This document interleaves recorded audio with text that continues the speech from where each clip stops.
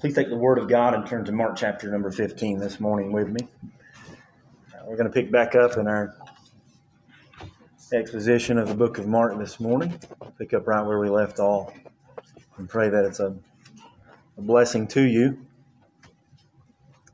It'll be a simple message this morning, but I pray that it reminds us of some old truths that are foundational for our Christian life. And that we have an understanding that the gospel is not entry-level Christianity. It's not only what brings us into the faith, it is what keeps us in the faith and will ultimately be our final salvation. And that is the work of Christ that is before us. So if you will, we'll stand for the reading of God's Word out of reverence for it. We'll pick up our reading this morning in verse number 15. You read these words. So Pilate, wanting to gratify the crowd, released Barabbas to them. And he delivered Jesus after he had scourged him to be crucified. And then the soldiers led him away into the hall called Praetorium. And they called together the whole garrison. And they clothed him with purple, and they twisted a crown of thorns, put it on his head, and began to salute him.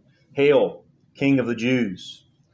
And they struck him on the head with a reed and spat on him. And bowing the knee, they worshipped him. And when they had mocked him, they took the purple off him, put his own clothes on him, and led him out to crucify him. And then they compelled a certain man, Simon of Cyrene, the father of Alexander and Rufus, as he was coming out of the country and passing by, to bear his cross. And they brought him to the place of Golgotha, which is translated place of a skull. And then they gave him wine mingled with myrrh to drink, but he did not take it. And when they crucified him, they divided his garments, casting lots for them to determine what every man should take. Now it was the third hour, and they crucified him. And the inscription of his accusation was written above, King of the Jews. Let's pray. Again, Lord, we come to you simply to say that we love you and that we praise you, Father. We praise you for the mercy that you extend to us each and every day, but most of all, Father, we praise you for the mercy that we have in Christ. Father, we thank you for the Word of God. We thank you for the constant reminders. We read the Gospels, we read the epistles, Father, and we even read the Old Testament. We're reminded of a man who would come, the God-man, Jesus Christ, Father, and that he would come for sinners like us, that we might be like him and be forever with him. And for that, Father, we praise you. We thank you that we can read of that this morning. Father, we know that there are droves of multitudes of people, tribes, nations, and tongues this morning, and without any Bibles, without the Word of God translated in their own tongue. And if they've heard anything, they've heard stories. What a blessing it is this morning to open up the bread of life, Father, to break it, and to be able to commune with you and God's people. We don't know why grace has been extended to us, but we revel in the fact that it has. So, Father, we pray this morning that we would honor you in all things. Father, how we handle the Word, how we receive the Word. Father, we just pray that you'd use it as you see fit. And that ultimately it would make us more like your Son. God, that it would instill in us an even greater love than what we have for you this morning, and thus provoke us to an even greater holiness. Father, help us to be holy as you are holy. We need that this morning. So, Father, we entrust the next hour to you and pray that you'll accomplish your work in each and every one of us. No regards, Father, for age or gender, but, Father, that you would reach each and every soul in a mighty way, meeting our needs and making us more like your Son. It's in Jesus' name we pray. Amen. Thank you for standing. You can be seated.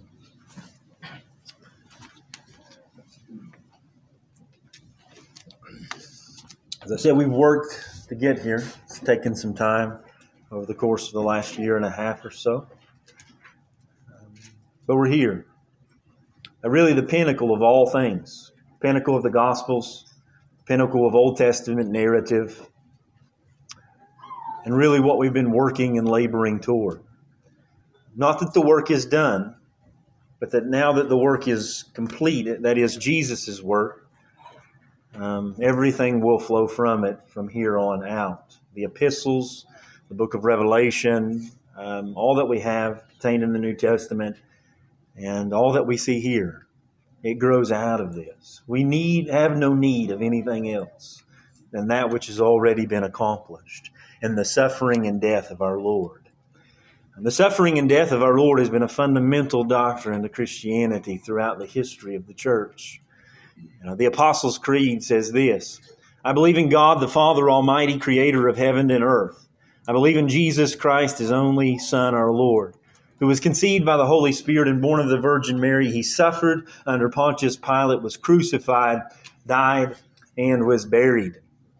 Now, regardless of your position on creeds and confessions, the point is not to advocate for anything in particular, but simply to say that the suffering and death of our Lord has been fundamental to Christianity throughout the ages. Why? Because this is what the Word of God teaches. Again, this is what we've been working towards throughout human history up to this point. It's prophesied in the Old Testament, and it's elevated in the New. We read in the book of Isaiah, chapter 53, and verse number 3, a prophecy of the coming Messiah. He is despised and rejected by men, a man of sorrows and acquainted with grief, and was hid, as it were, our faces from him. He was despised, and we did not esteem him. Surely He has borne our griefs and carried our sorrows. Yet we have esteemed Him stricken, smitten by God, and afflicted. But He was wounded for our transgressions. He was bruised for our iniquities. The chastisement for our peace was upon Him, and by His stripes we are healed. What we have pictured for us in Isaiah is of a coming Messiah that would be a suffering Savior. Hence the words despised, rejected, grieved, afflicted, wounded, stricken, smitten, bruised, chastised. And by His stripes, we are healed. This is confirmed in the New Testament, even in Christ's teaching. Mark chapter 8, just a few chapters earlier, verse 31. Jesus began to teach them that the Son of Man must suffer many things, and be rejected by the elders and the chief priests and scribes, and be killed, it says. And after 3 days, rise again. It's pretty clear that Jesus knew exactly what He must do. One commentator writes that which is arbitrariness on the part of men, such as Pilate and Herod, declaring Him innocent, scourging Him, crucifying Him, is subject to the divine must. The Scripture and Jesus are pretty clear. Though the religious rulers, the governors, Rome, pagan soldiers play significant parts in the crucifixion of our Lord, there is no doubt that there is a divine necessity that we see laid upon our Lord, a divine must, if you will. As we looked at Mark chapter 8 and verse 31, the Son of Man must suffer many things. It was His mission, it was His goal, it was His end, it was His life that was leading up to His death. Everything is surrounding this thing. And to be honest, our Lord's entire life has been an episode of suffering. In submitting Himself to the Father's will, simply taking upon human flesh, laying aside certain majesties and rights to enter in as human, to feel the pain, the agony, the hunger, the thirst, the weariness that God never had to have endured. This entire human life of His was an exercise in humility. But there can be no doubt that on the night of His betrayal, there was a new level of suffering to be endured. We saw weeks ago that following His agony in the garden, His betrayal of Judas, which was suffering in and of itself, that He would stand trial by the leaders of Israel. It was informal and illegal, but a trial nonetheless.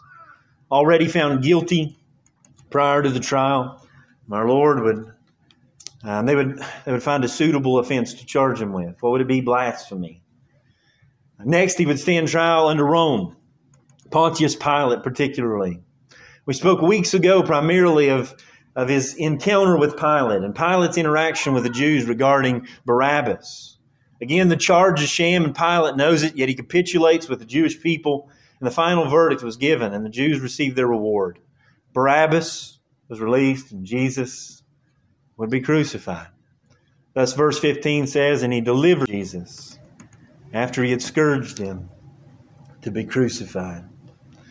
We didn't give much attention at all, if any, to the text there in verse 15, so we would pick it up now, where the text says, and after he had scourged him, he would be crucified. It's worth noting that even with all the detail that we're given concerning our Lord's death, there's really not much concerning His physical sufferings. Not really. I know that we seem to have a lot, but it almost seems like passing remarks, doesn't it? And He was crucified. And He was scourged. That in a sense, the real emphasis seems not to be laid upon the physical pain of Christ, but upon His rejection, His dejection, the mocking of the crowd, the ridicule. But it may also be that it didn't need to be said. While we need an explanation of what flogging is, or crucifixion is, there probably wasn't a person in the first century that read the book of Mark, whether Gentile or Jew, that when they read the term scourged by the Romans, or they read of the crucifixion of Rome, that terror didn't strike their hearts because they understood exactly what our Lord endured.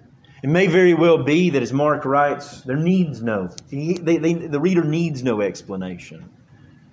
But maybe we do. So Mark's readers would have understood that scourging by the Romans was no small matter. We continue to know of this event, this scourging, this flogging, because it's very well recorded throughout church history, whether it's Jewish Josephus, whether it's Roman Josephus or Philo, or it's Christian historians like Eusebius. We have a very good record of exactly what a scourging would look like. This kind of scourging the Romans regularly inflicted is very well documented. Thus we can say with confidence what our Lord would have endured when He was scourged. And this is a sobering account. You almost read it and you don't know what to say. You know? Almost no commentary even needed as our Lord approaches His end in some sense, you know. But in the scourging, generally what you would find is that there's a pillar that stood about 4 feet high. Metal rings would be on each side that the culprit or the condemned would hold on to. The one to be flogged was stripped down to the waist and bent over the post. Roman soldiers would stand on each side of the condemned, and each one would be equipped with a short leather whip. The whip would have a handle about 6 to 8 inches long, and it would be made of wood, and coming out of that there would be a number of leather thongs. Each one would be braided, and in the midst of each would be bone, lead, and glass that would be woven into it. The Roman soldiers would take turns in this scourging, so Pilate hands them over to the Roman soldiers, and they would bend them over the post, and they would take the whips one at a time, and they would put lashings across the back of our Lord, ripping flesh every single time. There would be a grunt and a lash, almost in a rhythmic fashion, grunt and a lash. Sources tell us that this form of punishment was so cruel that flesh would be peeled off the back, such that within a matter of a minute, bone or muscle would be exposed. It often led to the death of a prisoner, even before they would ever even make it to the cross. Simply due to blood loss or the shock of the heart, the body couldn't often sustain the type of physical pain that these men would endure, that these men would inflict upon the condemned. That's what we see in our Lord. That's where we find ourselves in verse 15 in the text. We find our Lord after exiting the garden in utter agony, such to the point to where He's drained from energy to stumble upon the ground, sweating drops of blood. He's immediately betrayed and taken. He stands before trial. He's been up all night. He's not got a wink of sleep. You can imagine just the exhaustion that would be physically as he's endured the entirety of the night awake. Not only that, he stood trial 3 different times, being taken from Praetorium to courtyard to Annas to Caiaphas to the Sanhedrin, to where they, and just the emotional type of anxiety that it would cause for the common man.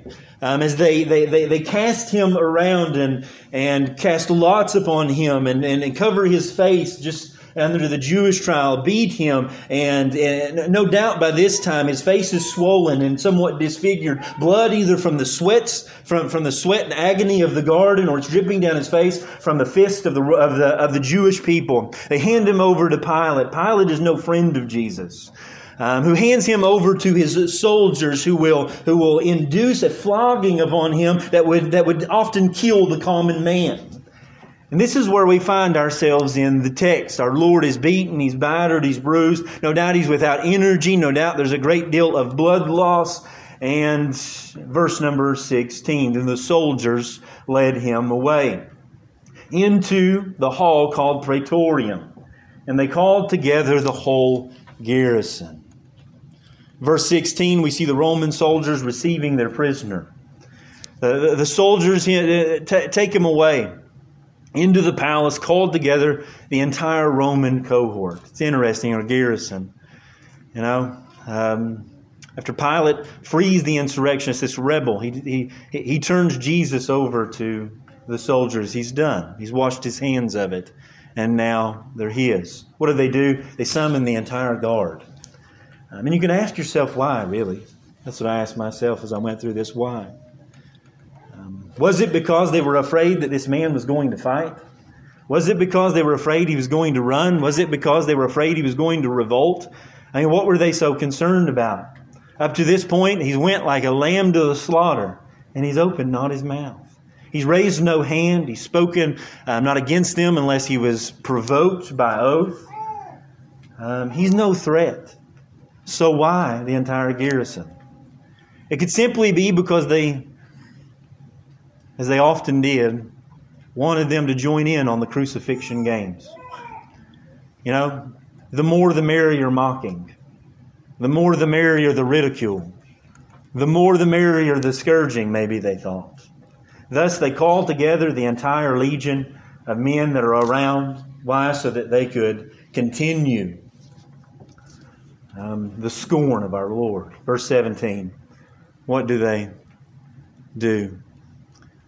The games commence. D.A. Carson writes, he says, "Here we have humanity at its worst. A scene of vicious mockery." End quote. What they're going to do now is they're going to take the charge that they placed upon him, that he's the king of the Jews, that he's an insurrectionist, that he's seeking to overthrow Rome, and they're going to use it as the very means to mock and ridicule our Lord. Verse number 17, what do? They clothe him with purple.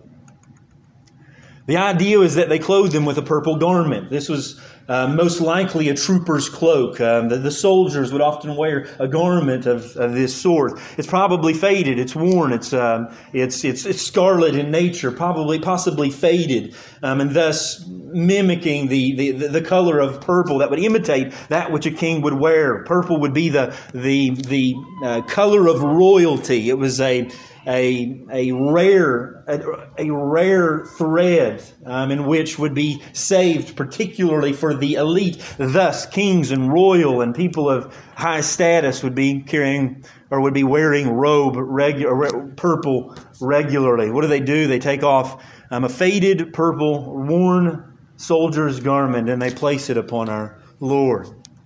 After that, they twist the crown of thorns and put it on his head.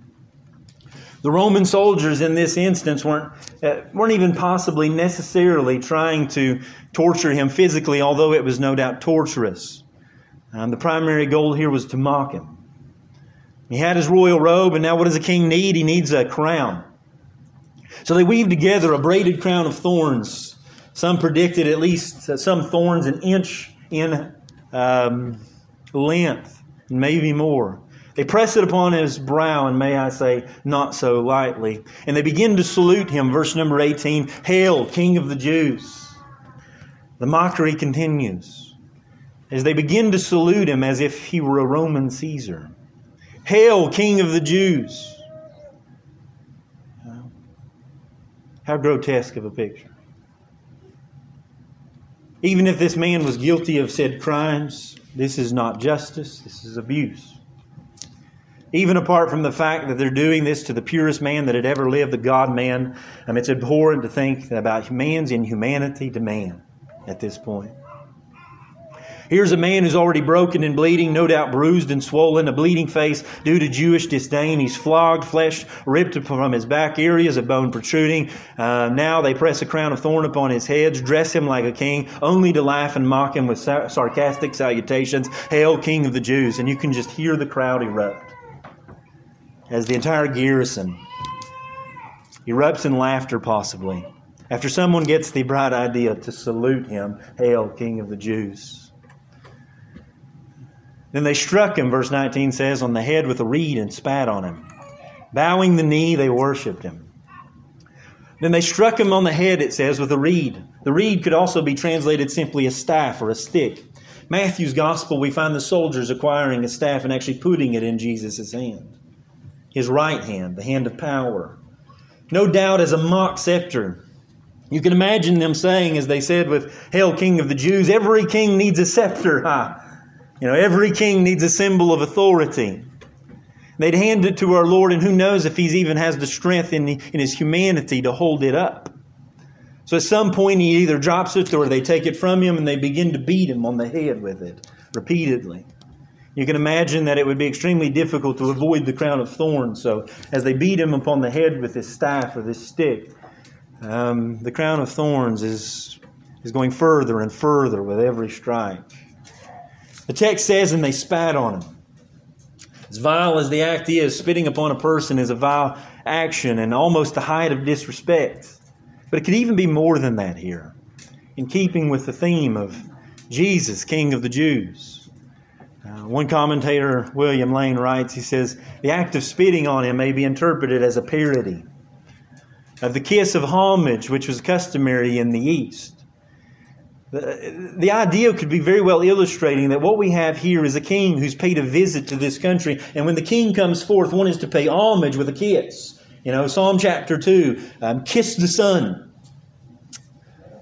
And as they approach him to possibly pay homage with a kiss, they greet him with the spit, the saliva of their mouth. In utter disdain for this man, this King of the Jews.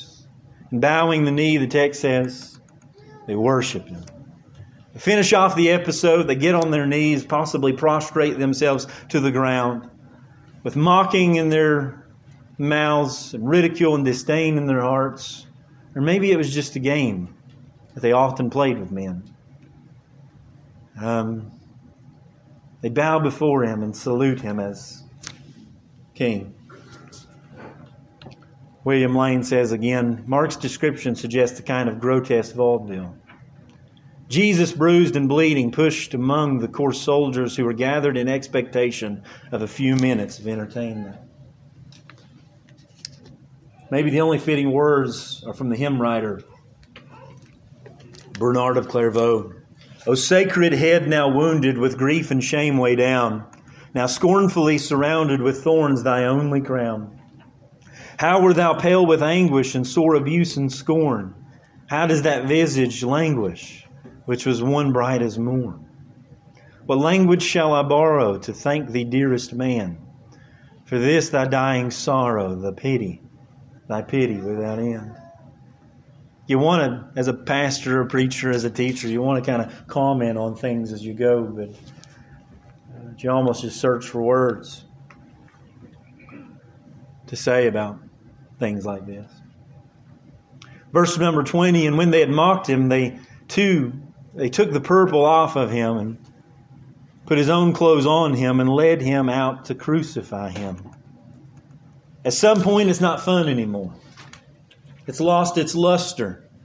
After all, he's not doing anything. You can't arouse him to anger. He's not fighting back. He's not responding. He's just taking it. At some point, mockers and the reprobate and the ridiculers lose their interest in men who won't revile for reviling's sake. Or maybe it was just that they needed to get the job done. Time is up. And it's time to move on. So when they had finished with the mocking and the ridicule, they took the purple off of him and put his own clothes back on him, no doubt blood-stained and worn, and led him out to crucify him. But I would like to draw your attention to the phrase, they led him out. We know from the other gospel accounts that they led him outside the city. They who? The Roman soldiers. Verse 21 tells us that the soldiers also compel a man, Simon the Cyrenian, or a man of Cyrene, to help with this. At the point they're on their way to the place of crucifixion. This would be no short trip for our Lord. He's practically half dead at this point. His energy is drained from blood loss and just from exertion and being up all night. So the Roman soldiers often have the condemned carry their cross, but without a doubt he's unable to in his humanity. So the Roman soldiers press a passerby into service. A certain man by the name of Simon, a Cyrenian, the father of Alexander and Rufus. And this wouldn't have been an uncommon thing to see. Roman soldiers would often require the service of people to do their bidding, carry their equipment, especially the Jews. There's no real need to take this as an initial virtuous act on behalf of Simon. It seems that he was pressed into it. And it may not have even been an act of benevolence, but that he was compelled, the text says. And when you're compelled by Roman soldiers, there's not really much that you can do as an opportunity to decline. So what does he do? He takes the cross. He bears the cross up to Mount Golgotha for our Lord. Where does he take him? He takes him again outside the city to a place called Golgotha, verse number 22. And they brought him to the place of Golgotha, which is translated place of a skull. It was called the place of the skull simply because it resembled a skull.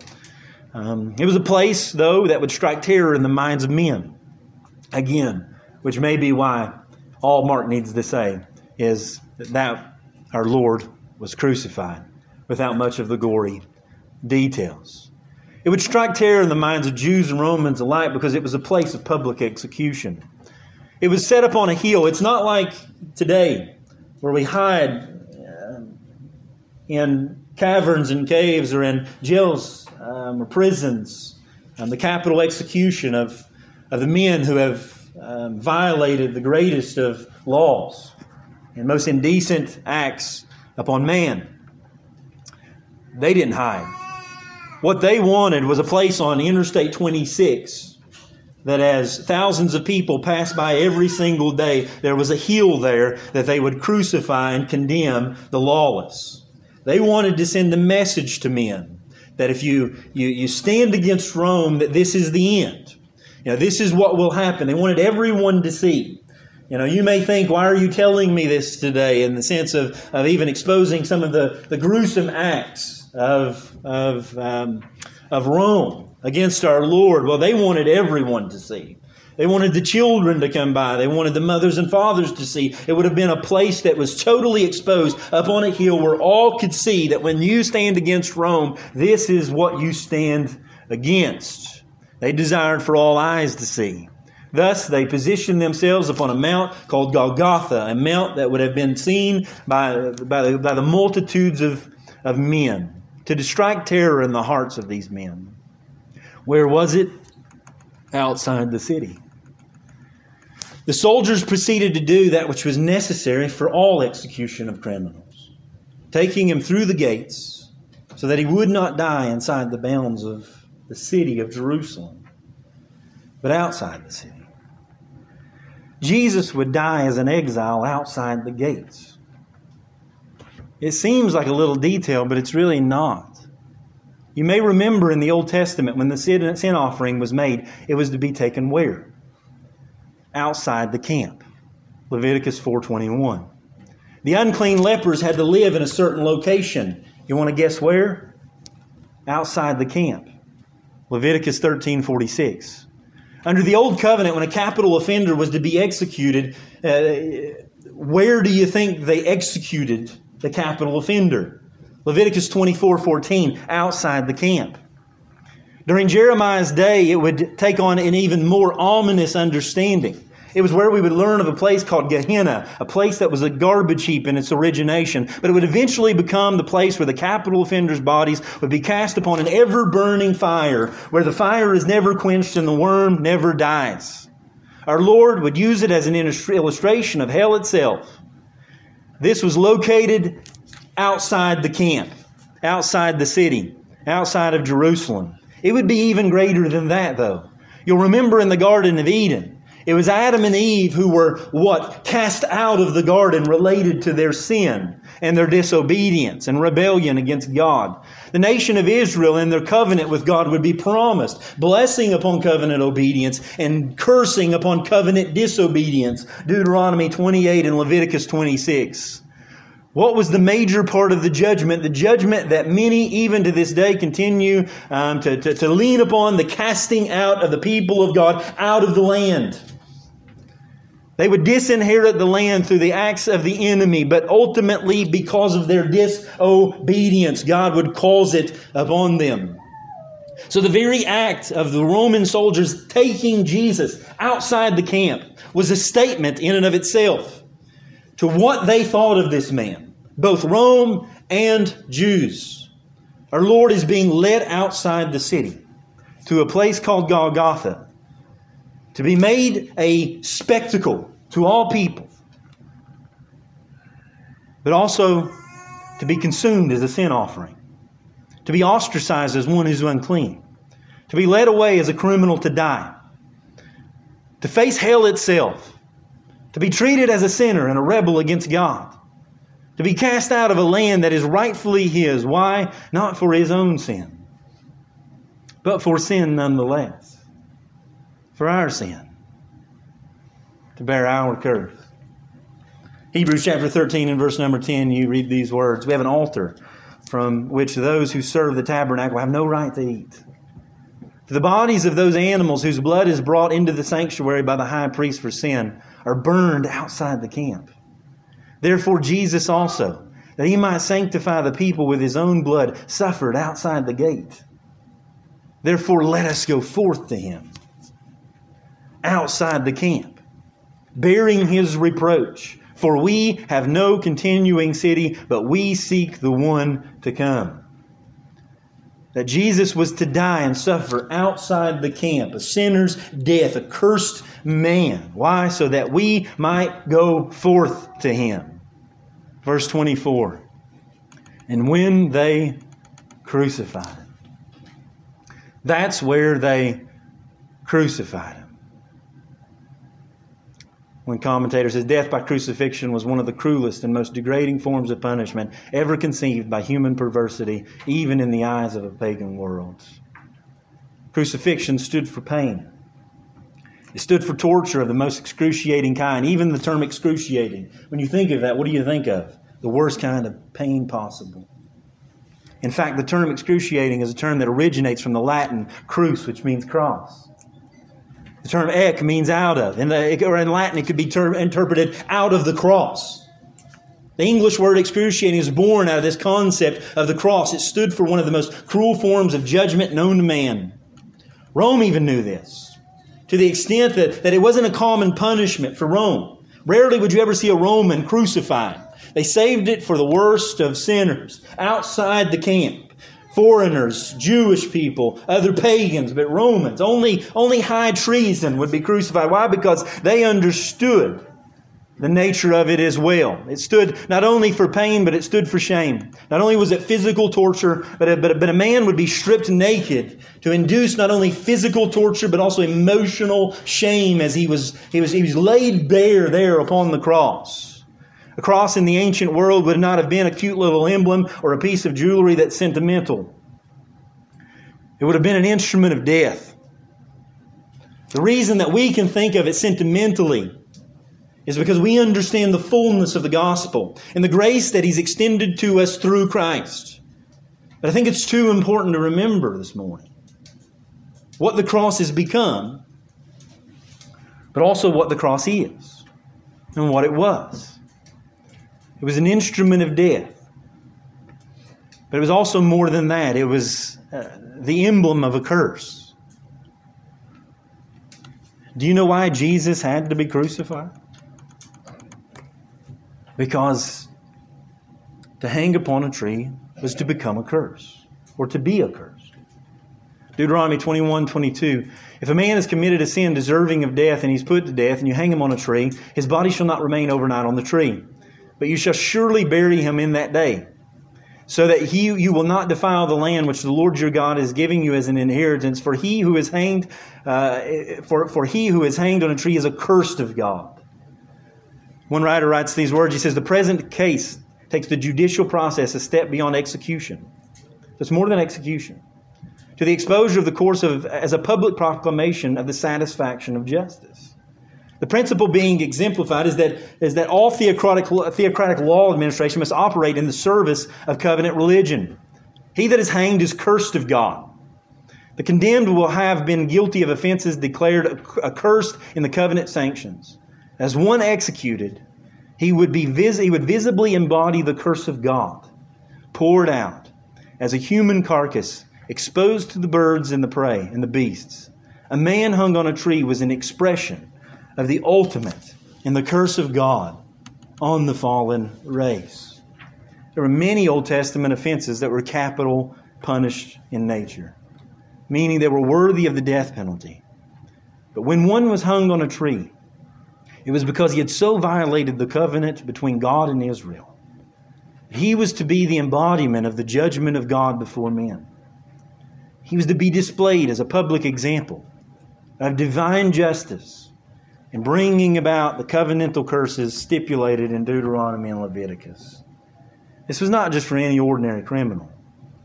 It was reserved for someone who had so violated the covenant with God that the form of his death must display to the world, particularly the people of God, the divine curse that was laid upon his life, and the very anger and wrath of God. You say, really? This is how Paul understood it. Galatians 3:10 says, for as many are the works of the law are under the curse. Did you know that? Anyone who is under the works of the law is under the curse. For it is written, he says, cursed is everyone who does not continue in all the things that are written in the book of the law to do them. Verse 13 says, Christ has redeemed us from the curse of the law, having become a curse for us. For it is written, cursed is everyone who hangs on a tree. Christ's death by crucifixion was more than a simple Roman execution. Under Old Covenant law, he was going to be condemned as a covenant breaker under the wrath and almighty hand of an almighty God. There he is, hanging on that tree. Nails through his hands and feet, bleeding out.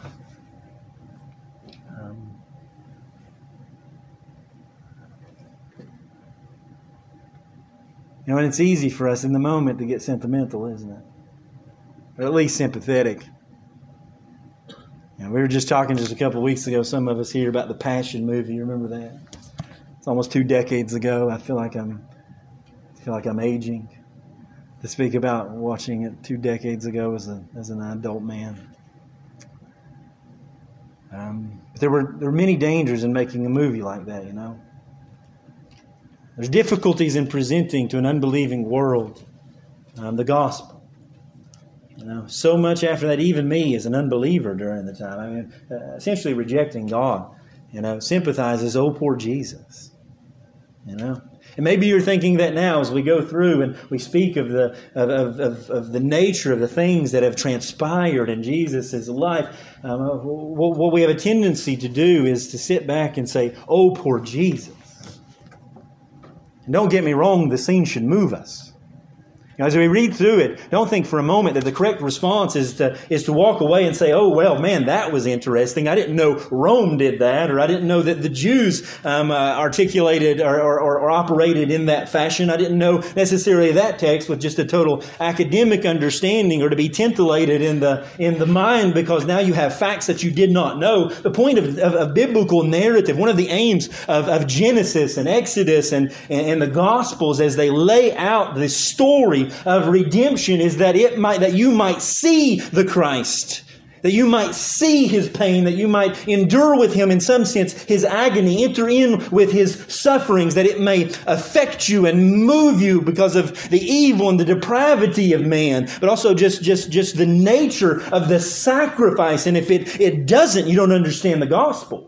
At least in some sense. I'm not saying that you need to fall down broken and weep in just this external extent of ripping your garments and shaving your head. But in some sense, the gospel must invade the entirety of man. It should affect us this morning. It should affect you. And as you think about your Lord going to His death and what men did to Him, and you think about the curse that is placed upon all men and that the wrath of God abides on us, and that Jesus Christ enters into the world and He endures that curse for us. But don't think for one moment, oh, poor Jesus. He's not the victim here. You know, He's Jesus, the Son of God, not only King of the Jews, but King of all the world. And He has not lost 1 ounce of control in the midst of all of this. You know, the difficulty is for us like the difficulty of Roman soldiers and the Jewish people, and that it is difficult for us in the moment to think of Him as a king here. But He's a king nonetheless. He is totally in control of the events that are transpiring before Him. Don't think necessarily of the things happening to Him, but think of the things that He is enduring willfully, soulfully, primarily for the work of the Father and for the sake of you. That this is your King regally moving forward to your redemption and the glory of God. He is no victim here. There is no social injustice here, you know, in the sense of victimizing Jesus. I love in verse 23, you read these words, "And they gave Him wine mingled with myrrh to drink, but He did not take it." You know, myrrh in the ancient world had narcotic properties, so it was common that during the crucifixion that some of the pious women particularly would bring wine and myrrh, and they would give it to the one who was condemned. As he's there agonizing in pain to ease the suffering, they would try to give him these substances so that it would make the cross more endurable. But He says no. And many of them did it very piously, devoted to these people, to help and aid them in the process. Rome didn't care. It was much easier to crucify a drugged up man, you know, than it was one who was totally of sound mind. But our Lord says no. You ever wonder why? Well, could it be that He desired to keep a soundness of mind? Could it be that He desired to endure the cross with all of His faculties? Could it be that He desired to keep His mind under control, that He would not be deterred from the cup that He was about to drink? That the Father gave Him a work to do and He was here to do it, and He would not be deterred no matter the suffering. That He was fully in control the entirety of the time and He would not be deterred. That He understood what He was doing. One writer puts it in these words. He says, in His self-giving, there would be no self-sparing. That He was determined to drink the cup fully and consciously to the very last dregs, and He would not be deterred. The rest of that quote by G.C. Burkhalter I read earlier reads like this: God's action does not run like a second line beside the line of man's action, but is like an invisible hand which rules and guides all human action from the very beginning to the end. Through the mesh of human arbitrariness runs the thread of God's plan and action. But that which is arbitrariness on the part of men such as Pilate and Herod, declaring Him innocent, scourging Him and crucifying Him, is subject to the divine must.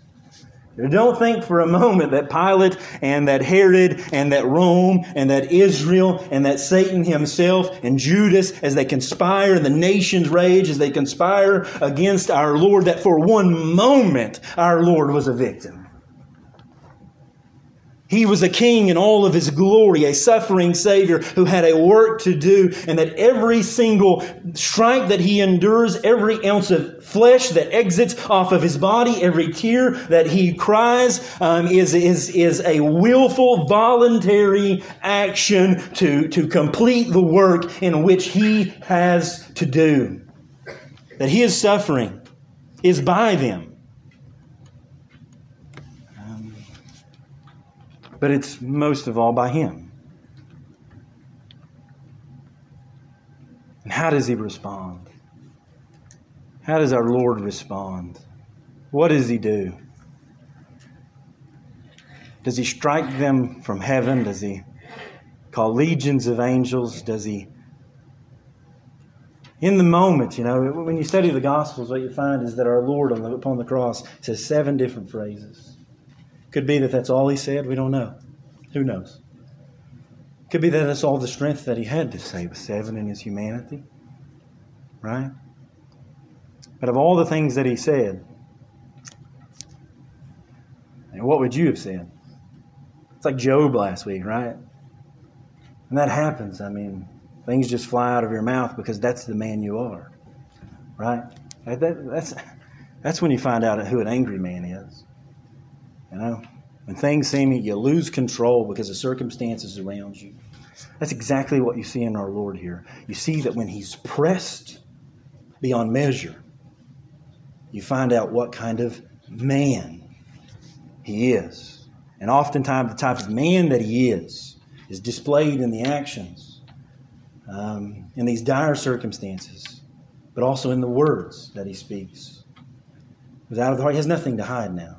In those moments, it's like I have nothing else to lose. Job, you got nothing else to lose, man. Just let us have it. Tell us what's on your mind.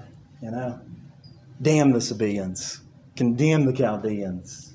May Satan be cast into utter hell because of what he did to my family. Blessed be the name of the Lord. That's when you find out what type of man He is. What type of man is Jesus. At any moment, He could have struck Pilate and hair it down. He could have mocked the disciples for leaving. He could have condemned the devil for planning this out. He could have brought the nations low. I want to bring your attention to Luke chapter number 23. Mark doesn't record it for us, but in Luke's gospel, he records for us the first saying of our Lord, at least insofar as we can tell. Verse 23 and 33, and when they had come to the place called Calvary, there they crucified Him. And he goes on to say later, then Jesus said, Father, forgive them, for they do not know what they do. And they divided His garments and cast lots. Remember in our text that that's what they're about to do. They're going to divide the garments and cast the lots. It's in this moment as He went to Golgotha. He's being crucified. He's there upon the tree. And you read these words, Father, forgive them, for they know not what they do. I know that it's easy this morning, especially whenever I don't know how else to do it, but give you the account of Rome, their evil, their injustice. It's easy for us to want to say, how dare they? What injustice? As they administered the lashes across His back, the injustice, the mocking went forth, Jesus suffers. But interestingly enough, that's not Jesus' response. He's in agonizing in the utmost pain, and what does He do? We find out what kind of man He is and what's upon His heart.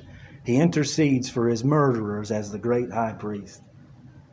Like He hangs there on the tree. And He's consumed not with Himself, but with the people. He's totally in control. Don't give me the myrrh. Don't give me the wine. He's not a victim here. He understands what He's doing. He's got His eyes on the Father. He's got His eyes on the cross. And in some sense, He's got His eyes on you. Again, He doesn't look at those people that are even surrounding Him with utter disdain. And that's exactly what most of us would do. Like we do it every day. We do it with this nation, and we do it with that nation. We do it with this family, and we do it with that family. We do it with this person that we work with, and that person. And we almost feel justified in doing it. But what you're going to find later on is that in 1 Peter, our Lord tells us that part of the reason that is recorded for us, and part of the reason that He does this is so that we would know how to respond in suffering. That we wouldn't revile for reviling's sake, that we would follow in our Lord and an understanding that even in the midst of suffering, That it is a proclamation of the very gospel and the cross that Christ bore, and the cross in some sense that we are to bear in this world. That it is extremely important, men and women, boys and girls, that when you're persecuted, reviled for the name of Christ, that you respond well. It preaches volumes to the people. And it should preach volumes to you and to me. That's often when I find out what type of man I am. Because that's in the moment it seems like you can't control what you say because who you are just pours out. You'll find out week after week, especially in the work condition or in the family or in the home, as you just lose control or you do this or you do that, these things come upon you and you lose control and you find out exactly who you are, And in this moment, we find out who Jesus is. In some sense. It's not all that He is, but it is at least a part of who He is. And it is what makes Him Him. That as He's pressed beyond measure, He has full control not only of the events that are happening, but of His internal temperature, His attitudes, and everything. And in that moment, He responds. You have to say this, that if He's the Son of God, and it's unfathomable and inexhaustible to even think about, that not only did our Lord continue sinless in every action, but in every thought, in every deed, but in every attitude as He approached men, and even in His reviling and in the persecuting, the mocking, the ridicule, through the whole kingly episode, Hail, King of the Jews. He has every right to just pour out judgment upon those people. And how does the Son of God, our God-man, respond? Rightfully, appropriately, with affection towards them. Towards them. Not just us, but them. Jesus had, in some sense, affection for the ungodly. Not the Sunday school teachers, and not the little boys and girls, and not the pastors and the preachers and the religious elite, for the murderers. For the worst of the worst. For those who had just condemned Him to death, who contributed to His demise. That He would die by their hands, but He would also die for their hands. That He would die, in some sense, by them, but He would also die accruing the curse for them. Father, forgive them, for they know not what they do. Jesus is compelled, in some sense, by the ignorance and the blindness of the people who put Him there. That's not to say they're innocent, though. Ignorance is still culpable. Blindness is still culpable. And that's why He prays for them. Forgive them. They've trespassed, they're wrong, they've sinned. They're not innocent. They've trespassed, they're wrong, they've sinned. They don't understand it all. And their ignorance and in their blindness, Father, forgive them. Are you that kind of man? As they revile you, as they persecute you, as all hell and the world, the flesh, and the devil come against you. Are you like our Christ, who's willing to sacrifice Himself for the sake of others? This was our Lord. Thank God this was our Lord, because 2,000 years removed, this is our only hope. Was His prayer answered? That's usually a theological, academic debate. Was His prayer answered? Of course it was. All of our Lord's prayers are answered. I love what J.C. Ryle writes. He says, the fruits of this wonderful prayer will never be fully seen until the day when the books are opened and the secrets of hearts are revealed. We have probably not the least idea, he says, how many of the conversions of God or to God in Jerusalem, which took place during the next 6 months after the crucifixion, were the direct reply to this marvelous prayer. Perhaps this prayer was the first step towards the penitent thief's repentance. Perhaps it was one means of affecting the centurion who declared truly this was the Son of God. And the people who smote their breasts and went home. Perhaps the 3,000 converted on the day of Pentecost. Foremost, it may be that even among our Lord's murderers owe their conversion to this very prayer. The day will reveal it. There is nothing secret which shall not be revealed. This only we know, that the Father heareth the Son always, and may be sure that His wonderful prayer was heard. End quote. And may I add, possibly Simon the Cyrene, and his two sons, Alexander and Rufus, to this. And one thing that is really remarkable about the text is that verse, and we just kind of skimmed over it as a detail to highlight, but not really much to say. But it's really astonishing in and of itself. Not astonishing because Mark tells us his name. Not only his name, but his sons' names.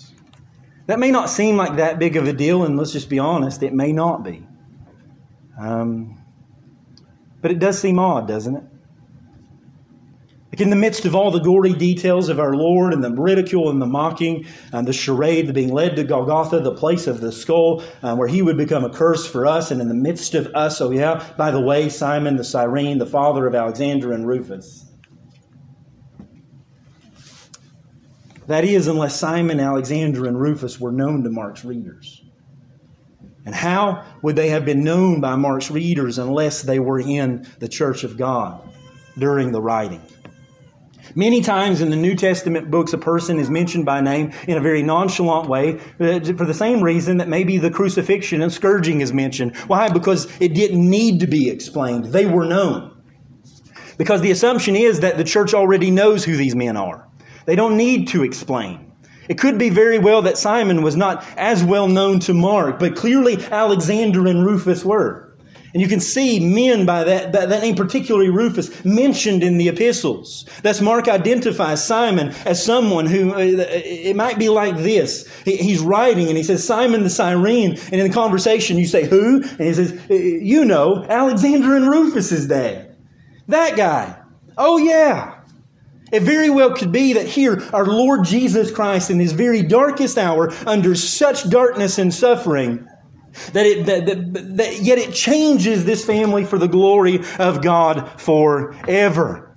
That it would influence the church for even ages to come. And that's why Jesus could look at Pilate in his eyes and in his very face and say, look, my kingdom is not of this world.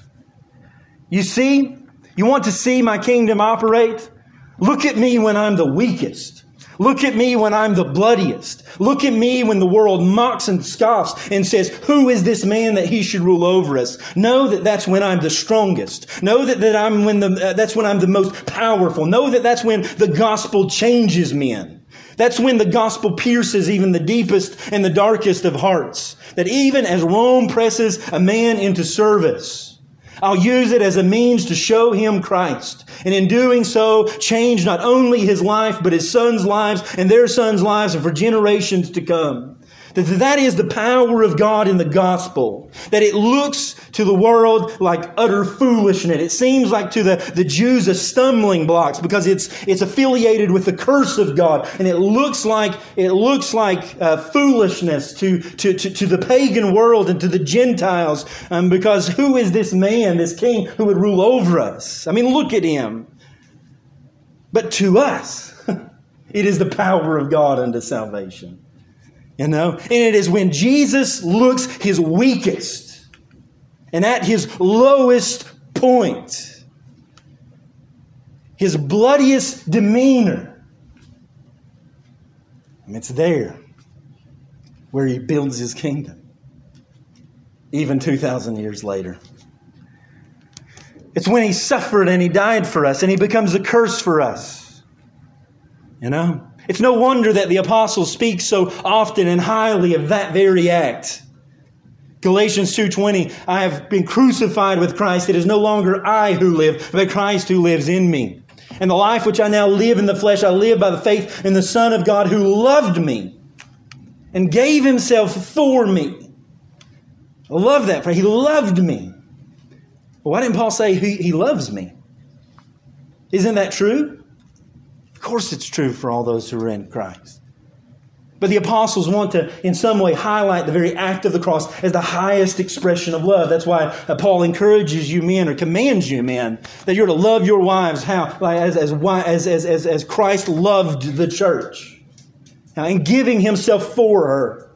The ultimate act of love is in service, but that service is found in selflessness, not selfishness, and in sacrifice, and in total submission to God's will in pursuit of that person, even to the laying aside of rights and majesties and glories that were rightfully His.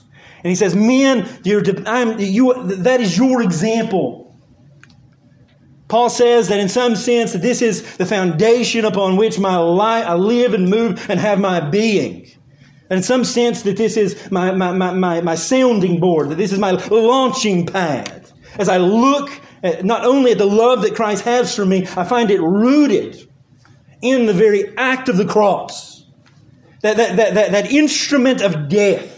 That means of destruction in which all the Satan, the world, the flesh gather together to thwart God's plan. And it's in that very act in which they secure, by means of God, the salvation of the nations throughout the history of the world. Isn't that wonderful? Like, isn't that amazing?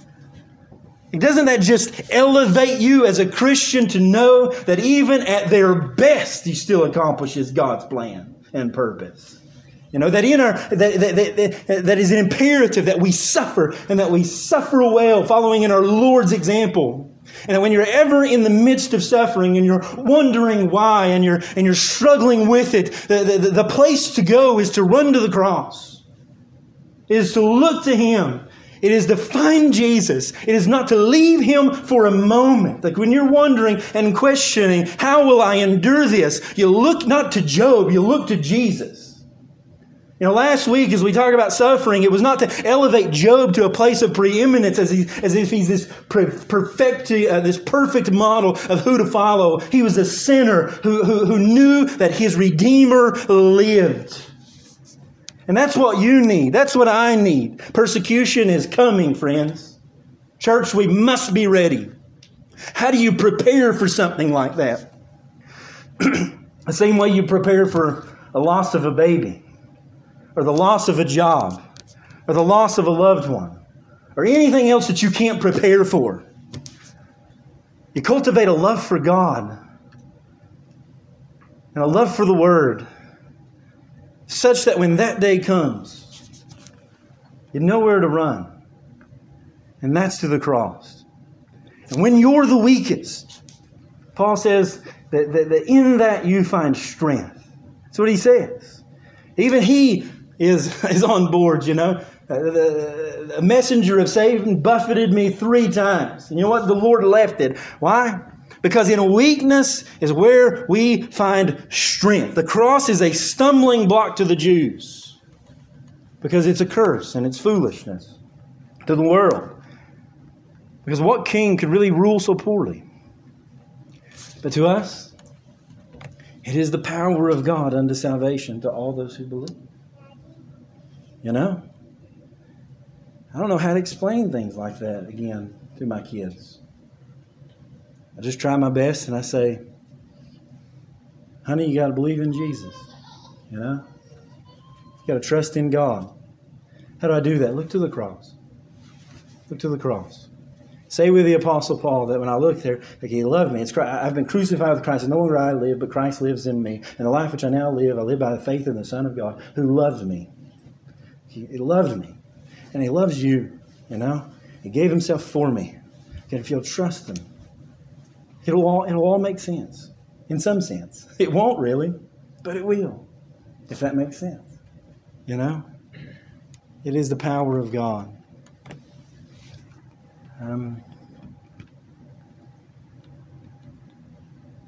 I would just encourage you today to think on the cross. You know? In some sense. So why didn't they embrace Jesus? Because they didn't understand the cross. One thought it was a stumbling block. One thought it was foolishness. What do you think? You know? D.A. Carson says again, 2,000 years of pious Christian tradition have largely domesticated the cross, making it hard for us to realize how it was even viewed in Jesus' time. You know, you see a cross and there's right to get sentimental if you're in Him. But at the same time, it's a healthy reminder that Jesus became a curse for us. That we who were under the law And we're bound to the law in all points. And to break one was to break it in all points. Thus the wrath of God abided upon us. But that in Jesus Christ and in Christ alone, He became a curse for us, so that we might not be accursed by God. And that if you'll come to faith by Him, if you'll come to Him by faith and repentance, you too can know the love of God in such a way, not only in this life, but all throughout eternity. And the reason they wouldn't embrace Jesus, and the reason that most won't today, is because they'll never come to a place where they'll humble themselves under God's law and see the weight and terror and the judgment of their own sin. We take the cross and we domesticate it into this cute little symbol of our faith. Why? Because to look at it as it is to show me my sin. It's to show me God's law. And it's to show me that there is one who bore my curse. And without faith in Him, I'll never enter into eternal life. That's why people they want a sentimental Jesus. They want to frame Him like they would be. Jesus would never punish me like that. Because I'd never punish me like that. There's a lot of things I never do, that Jesus does every single day. Like love people, give Himself for people. I thank God today that Jesus is not like me. But I also thank God today that I am like Jesus because of what He accomplished on my behalf. Let us come to the place where we look at the cross not only as our salvation, but also as our salvation from something. That cross emblemizes my sin, God's law, and the fact that Jesus became a curse for me. He loved me. And if you'll come to Him by faith, you can say faithfully as well that He loves you too. That Jesus paid a debt that He did not owe because we owed a debt that we could not pay. And I pray today that in whatever realm of life you're in, suffering or no, that you'll run to Him, that you'll remember the cross, and that He'll exalt your heart to high and holy places, regardless of the circumstances. And that if you need to suffer, you suffer well.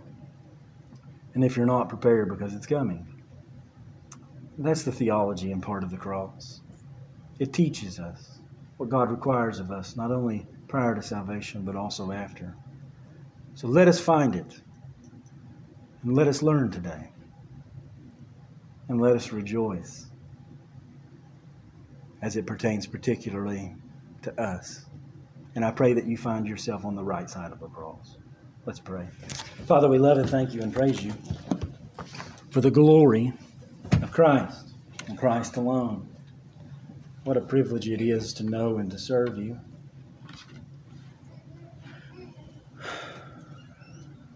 What a privilege.